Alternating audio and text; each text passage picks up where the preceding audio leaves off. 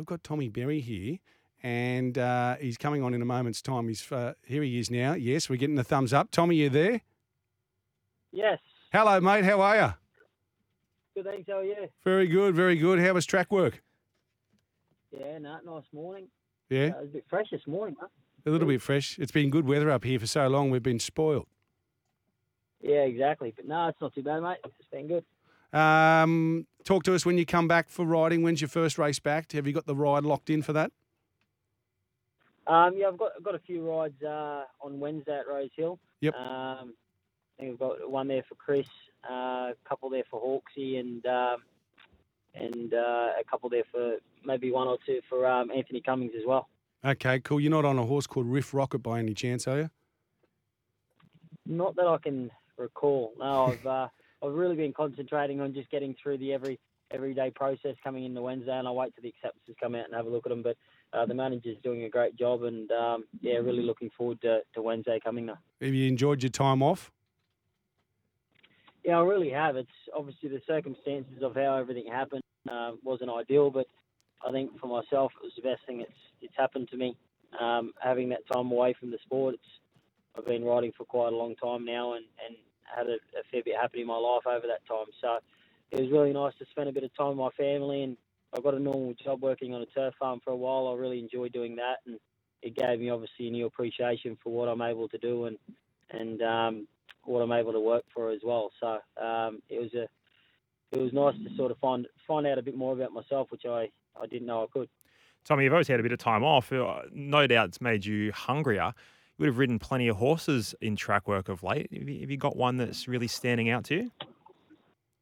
Yeah, I think probably there's three horses that I've worked over the last week, 10 days, that are all in the Golden Rose. Today, Moravi's one of them.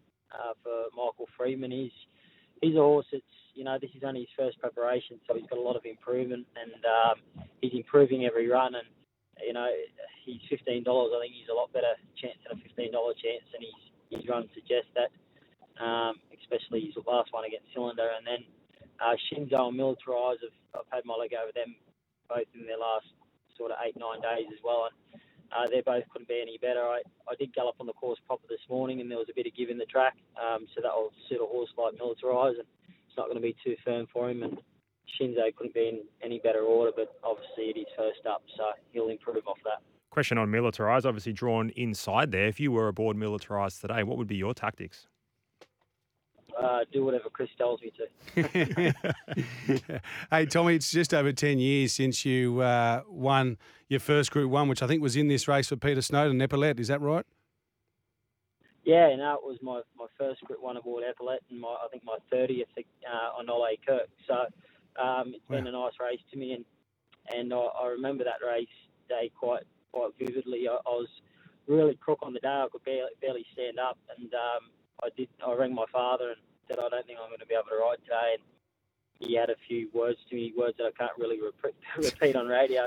And I remember my brother Nathan, he was getting all my gear ready for me all day and making sure all I had to do was pretty much walk out of the room and go and ride. And to tell you what, I didn't feel sick after the Group 1 win. It was a nice party that night. Yeah, I can imagine. Hey, fast forward 11 years, obviously you're not riding in the race, but which horse would you want to ride if you could? Look, it'd be the three horses that I just mentioned. Yeah. I've got a lot of time for all of them, but I do think Shinzo's, he's different class. He's just a real quality colt. As I said, first up, it's a task, but he's got the right trainer setting him for the race, and his work last Monday morning was impeccable. So, providing he can get a good run from an awkward barrier, he's got one of the best in the world on, so I'm sure he will. I think he'll handle himself really well. But as I said, I think Moravi, at the price he's at, he's a great chance as well. Love the push. Now, Tommy, on a more personal note, obviously you had a bit of time off. You've been through plenty in your career, no doubt making your comeback next week. Have you set any big goals for the rest of 2023 and the future?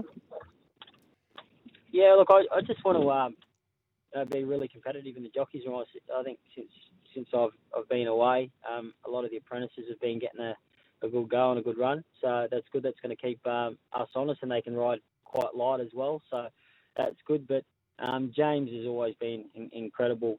He's incredible for the Sydney Jockeys Room because I think he makes any jockey have to rise to a new level to compete against himself. And obviously we've got Joe Moreira here on the odd occasion as well now. So just to make sure I'm, firmly in that top two or top three jockeys in Sydney, as I have been for the last 8 years, and continue that sort of form. But just consistency's always been a big thing for me. I think the best jockeys anywhere in the world are very consistent, riding winners week in, week out.